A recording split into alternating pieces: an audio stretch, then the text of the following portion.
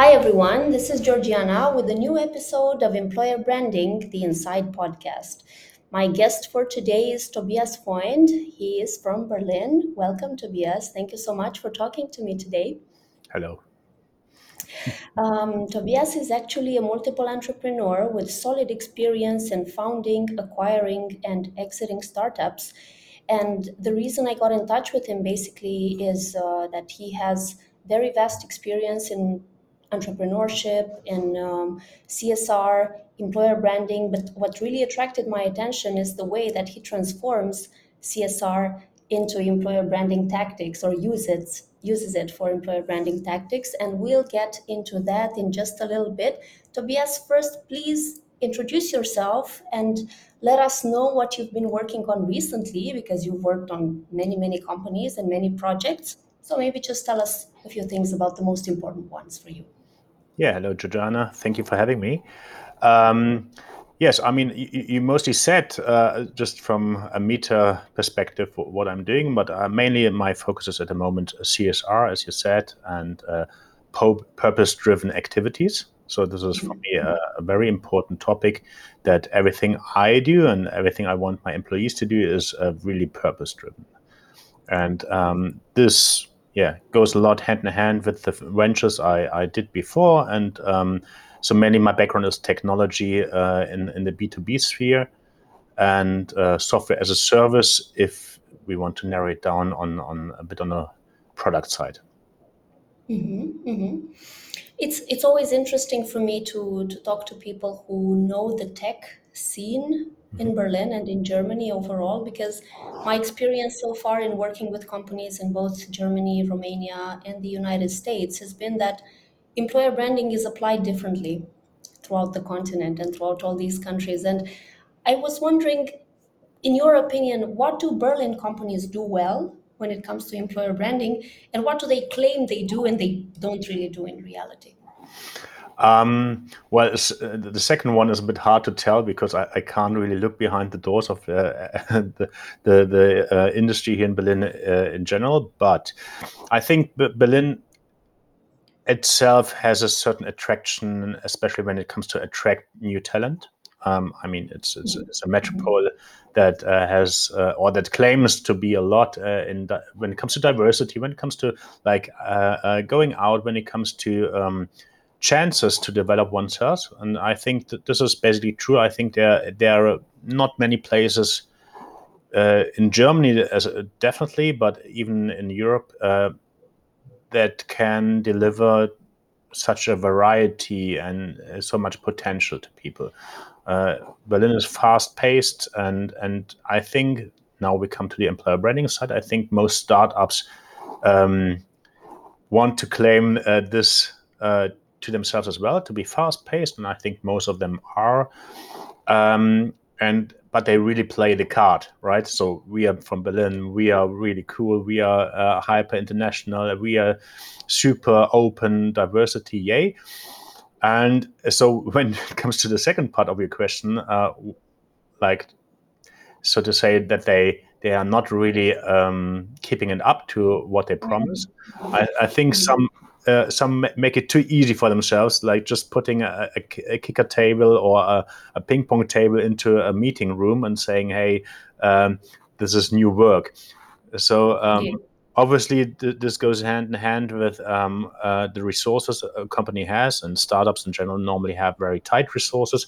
So I wouldn't blame them doing it, but just to say, hey, we are from Berlin and we offer free beers on a Friday, and we have a ping pong table is not enough. And I think that might go into your second question, like who is not doing a well job, and they definitely Yeah. exist. Yeah, speaking of beer, I'm working out of Hamburg today, and the WeWork in Hamburg has free beer between 5 and 7 p.m. And that was a bit strange, probably part of the same package that some companies offer their employees when it comes to employer branding, tangible. offerings and tangible benefits. Mm. However, I've seen with time that in many instances, budgets are much more consistent in the medical sector, for example. That was quite a surprise for me to find out that various hospitals in Germany are running employer branding programs. That to me was really news because in Romania, for instance, they wouldn't even think about it, although all the doctors in Romania are going to Germany and to France. And I was wondering, what's your take on it? Why do startups in Germany don't, how could I put it, don't really develop the employer branding initiatives that they would want to? Is it just a matter of budgets or is it something else as well? I think in the past 10 years, there was such a hype that they didn't really need to. I think this is now, especially under the current circumstances of inflation and yeah, the money that is in, let's say, the CV market. So this is now changing, but there was no big need. And on the opposite, if you take the medical sector, I mean, there's such a huge gap of need of to get the right employees in, especially throughout COVID. This was very transparent, and this was not always a matter of money. Even though, I mean, public healthcare is, or it's said to be really good in Germany, but I mean there are funds missing. But when it comes to employer branding, I think that they had much earlier the need to transfer what they offer to the outside, and so this might be the reason that you found the medical sector to be a very proceeded in this way.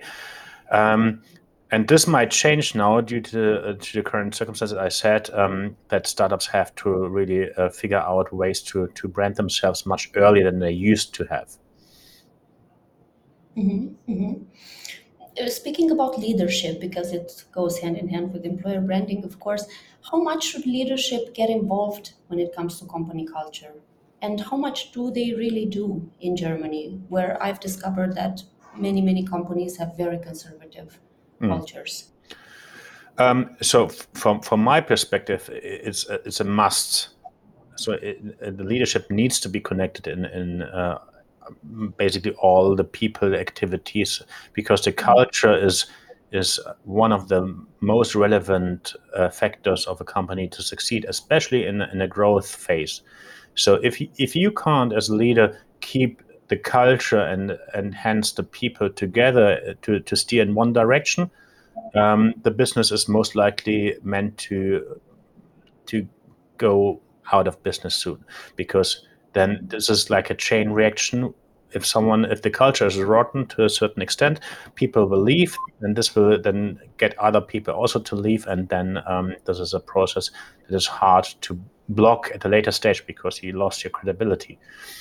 When it comes to Germany overall, again, from a meter perspective, I think this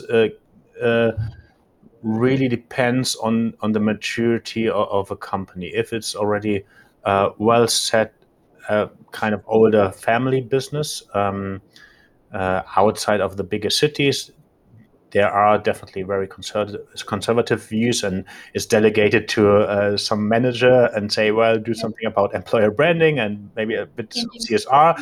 So check behind it, and please let us do the way we did the past decades. But I experienced and I came across many of actually these companies that realized it needs to be different, and then they went in like with full force. And these are the ones that I really think are doing a great job. Let's say there's the hidden champion producing some kind of special screw that is exported all over the world and is a multi-billion industry, and so money is really not the matter why things are being done or not. And when these kind of companies realize, okay, well, culture has developed in the past decades and we need to develop now. When this happens, then you have some role models, but saying this is still a minor fraction. Are there things that you have discovered Germany does really well when it comes to company culture or employer branding, or that Germany is doing in the same way, let's say? I mean, branding themselves as a German company is always a bit critical, or has been critical in the past, right? Because there are so many stereotypes about being German. And what I found interesting is that, especially in a more globalized world, that many companies didn't take them very seriously themselves. So that they had funny ads. They really said, well, we're not that serious company, and try to, make people aware that this German stereotypes might not always apply. And I found it very, very interesting, especially more in the advertising direction, but also that more and more companies implement the do, so the informal approach when speaking to people. I mean, just as the biggest example, at one of the, I think it was 2 years ago, one of the last board meetings and investor meetings of Mercedes, Dieter Zetsche, the head of the board, he came on stage with white sneakers, and without tie. So this was a complete breach of all conducts that you should normally do. And there you can see that there is something going on. And I think this was also a sign to Tesla and Co. to say, well, hey, we can also do startup, and we are also funky, and we have a very international view on things, and this in all other areas. I mean, there's a certain development, and I really welcome this development, that people in bigger companies search to ways to brand themselves more modern and less, let's say, German. Yeah, well, so do I, because I intend to stay in Germany, so I look forward to it. I also have to mention during this podcast that what attracted me to your LinkedIn profile is the fact that you initiated two martial arts clubs that actually produce international champions. And I'm always fascinated by these people who have a very rich career and professional life, and then still find some time to dedicate to personal, or let's call it, community responsibility projects. Maybe you can talk to us a little bit about this project in particular, and then a little bit about your newest initiative. And in the end, let's see how employer branding connects to corporate social responsibility, because it's a perspective that I haven't looked at before. Right. Well, I even wasn't aware that actually my first club that I founded, I was, I think, 16. This was the earliest age you are allowed or entitled to found a non-profit sports club in Germany. And I just did it because I liked my sports, and I thought, well, maybe I do it better than others. So it's a bit bold, but I found my first club. And by that, I mean, obviously, I learned certain leaderships in there, especially in martial arts. You need to have kind of a natural respect, but you can't play this card all the time. I think it brought me to points that I could use at a later stage in my business life as well. But the second club I founded was actually in Vienna, and I was already managing my first startup, and there I did it a bit more consciously, and we had a very wide variety from white collar boxing, so people from like managers coming there in the evenings, but also really like socially disadvantaged youth, and this was something that I learned to bring them together over on a fundament that is really a common ground for them. So the manager has no power to delegate anything to the 16-year-old with a migration background, and it was just up to how much they respected each other, and if they could learn from each other. And this was a good experience, and I still find very valid in day-to-day business when you have like young people coming in. I'm like around 40s now, and when I got interns from a different culture, I'm so so intrigued by what they know and what they do, and I really try to stay curious all the time, because they definitely bring things in that everyone can participate and nurture from. And So this is something I really learned in this phase of my life. Yeah. And then, of course, CSR and Yeah. employer branding.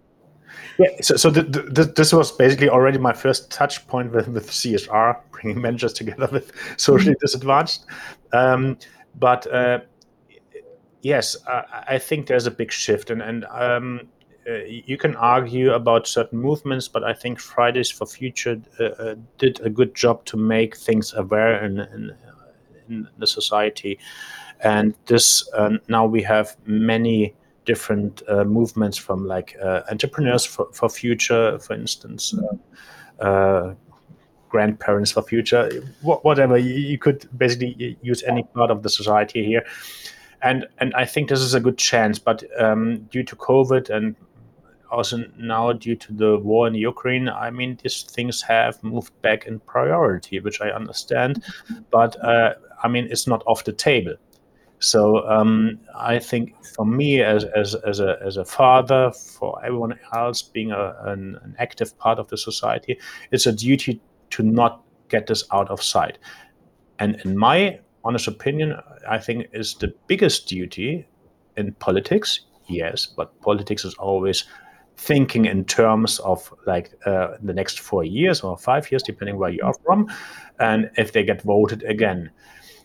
But what is a constant in our society is the economy and all the private held businesses.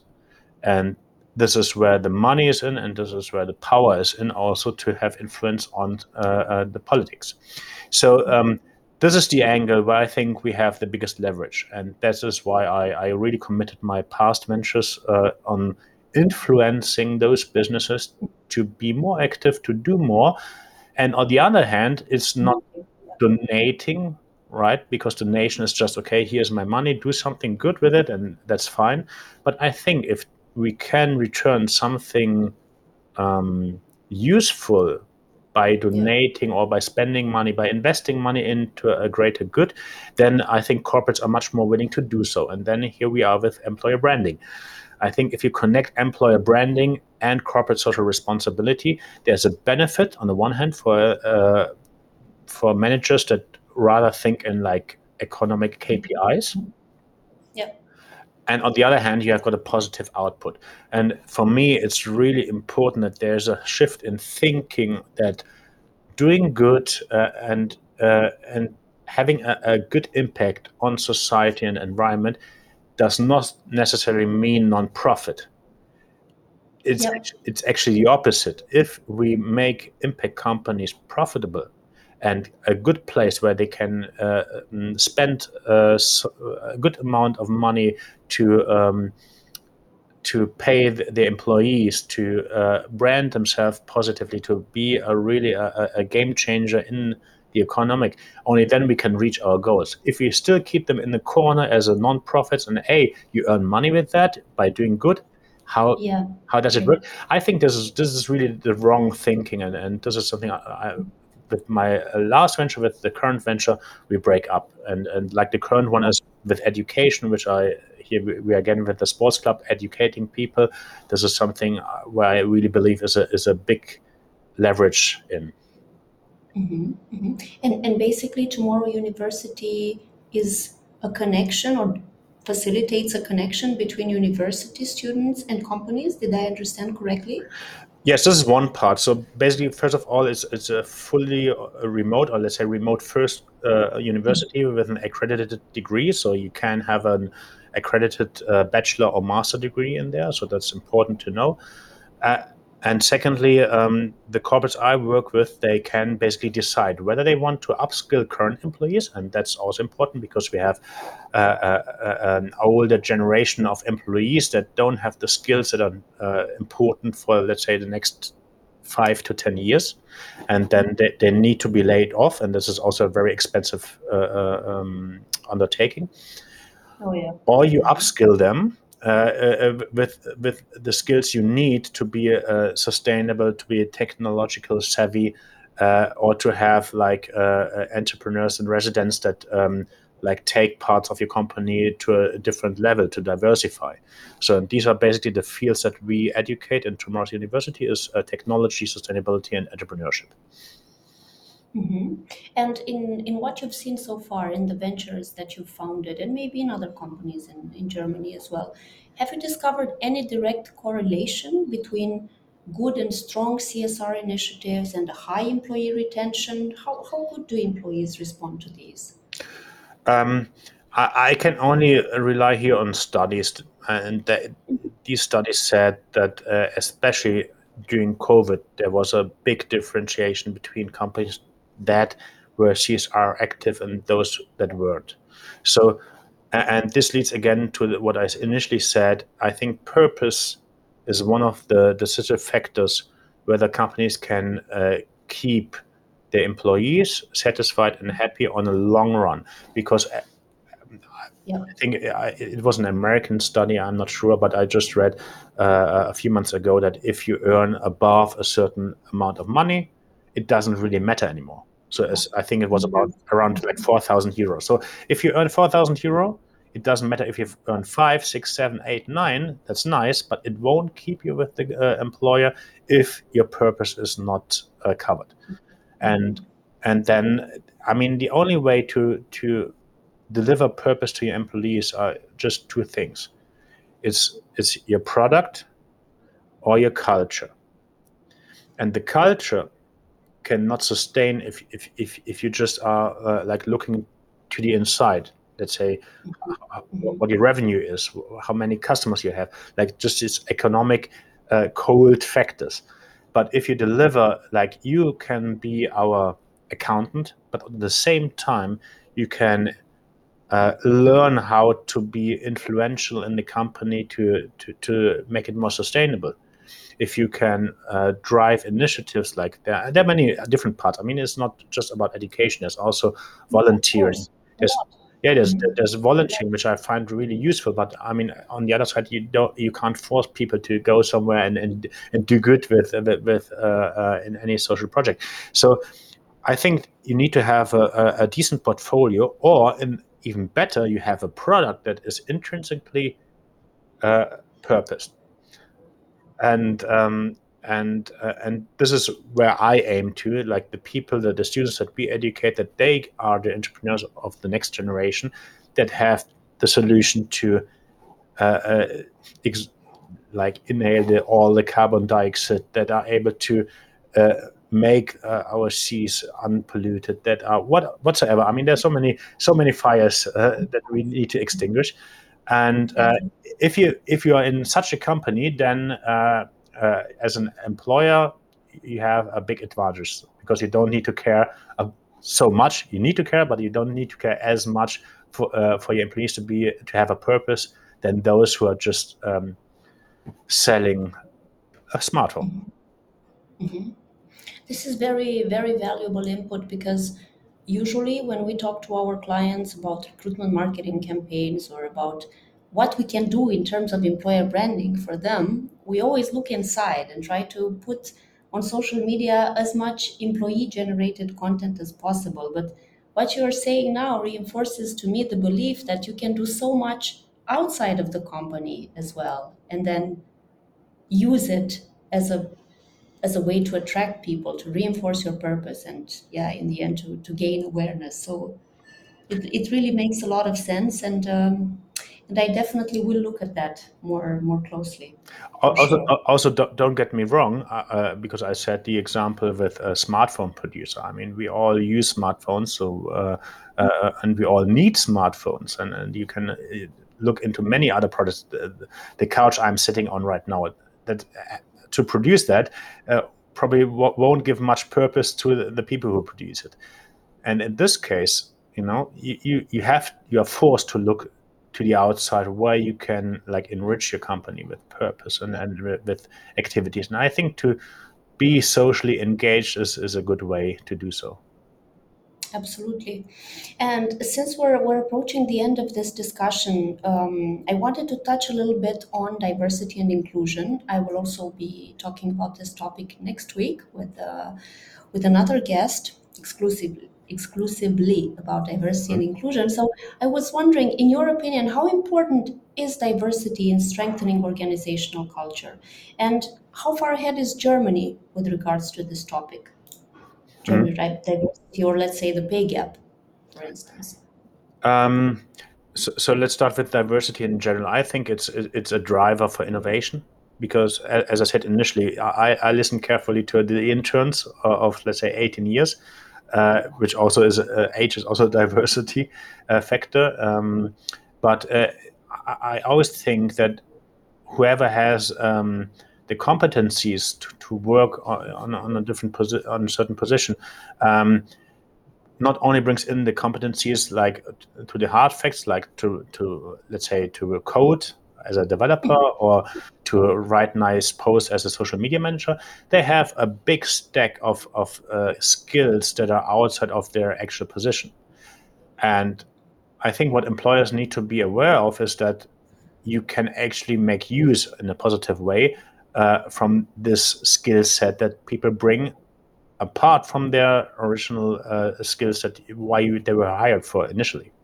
And the more diverse people are, the more skills you can have access to, and that's a huge advantage, especially in bigger organizations, to drive innovation, because the way of thinking is always different. If I have in my company only like 100 Tobiases sitting there, how boring would the meetings be? I would only have nodding people, just repeating what I just said. So,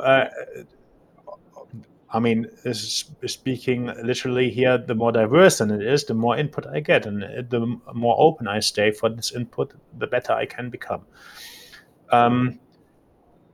Saying this, I mean, we have Germany is quite a huge country. There are structures. There have been things. There's also sometimes, this thing is okay. We always did it like that, so why should we change it? So it was okay in the past decades. Payment, so pay gap is one of these topics, and but I see first efforts for like equal pay straight away. It's a very difficult topic, I have to say. I mean, being in charge of payrolls and it's not easy to tackle, because you have actually to look into every case individually. But in general, I mean, looking at the statistics again, and also taking into consideration that most women, if they have children, are out of business. So if you look at the total salary they get over their life, there must be a cut in between just for this biological topic. But nonetheless, there are efforts, and I highly support these efforts. I think especially that there are still discussions about male and female advantages or disadvantages is a big problem. We're slowly getting there, probably, in Germany. And no, I'm really sure we are getting there. I see good movements, especially with the uprise of the internet, so the access to information, the more transparency is getting in, and this makes it harder for very stubborn managers to stay as they are. I don't think this will be very sustainable. Hopefully. And the last question is, where do you see employer branding in Germany a few years from now? Saying so, I mean, otherwise I wouldn't have founded those ventures in that field. But I think that CSR is getting more and more important, and the more we are confronted with the outcomes of the climate crisis, the more we see how much there needs to be done. But also like refugee topics, and there's a pressure. There's a growing pressure, unfortunately. Because this means that there's unfortunate people out there, and there's there's a wrong development in the environment. So and this development can't be ignored. So this is why I strongly believe that CSR, DSG, and all those topics will gain more and more importance. Tobias, where can people find you? Where? Yes. In Berlin, and aside from that? In Berlin, and normally like all the business people on LinkedIn. This is a good way to connect, and otherwise in one of my sports clubs. Perfect. This has been very valuable. Thank you so much for your time, and good luck growing your newest venture. Thank you very much. This was Employer Branding, the Inside Podcast. You can find our podcasts on Spotify, on Apple Podcasts, and content on employer branding related themes on employerbranding.tech. Until the next time, stay tuned. Bye.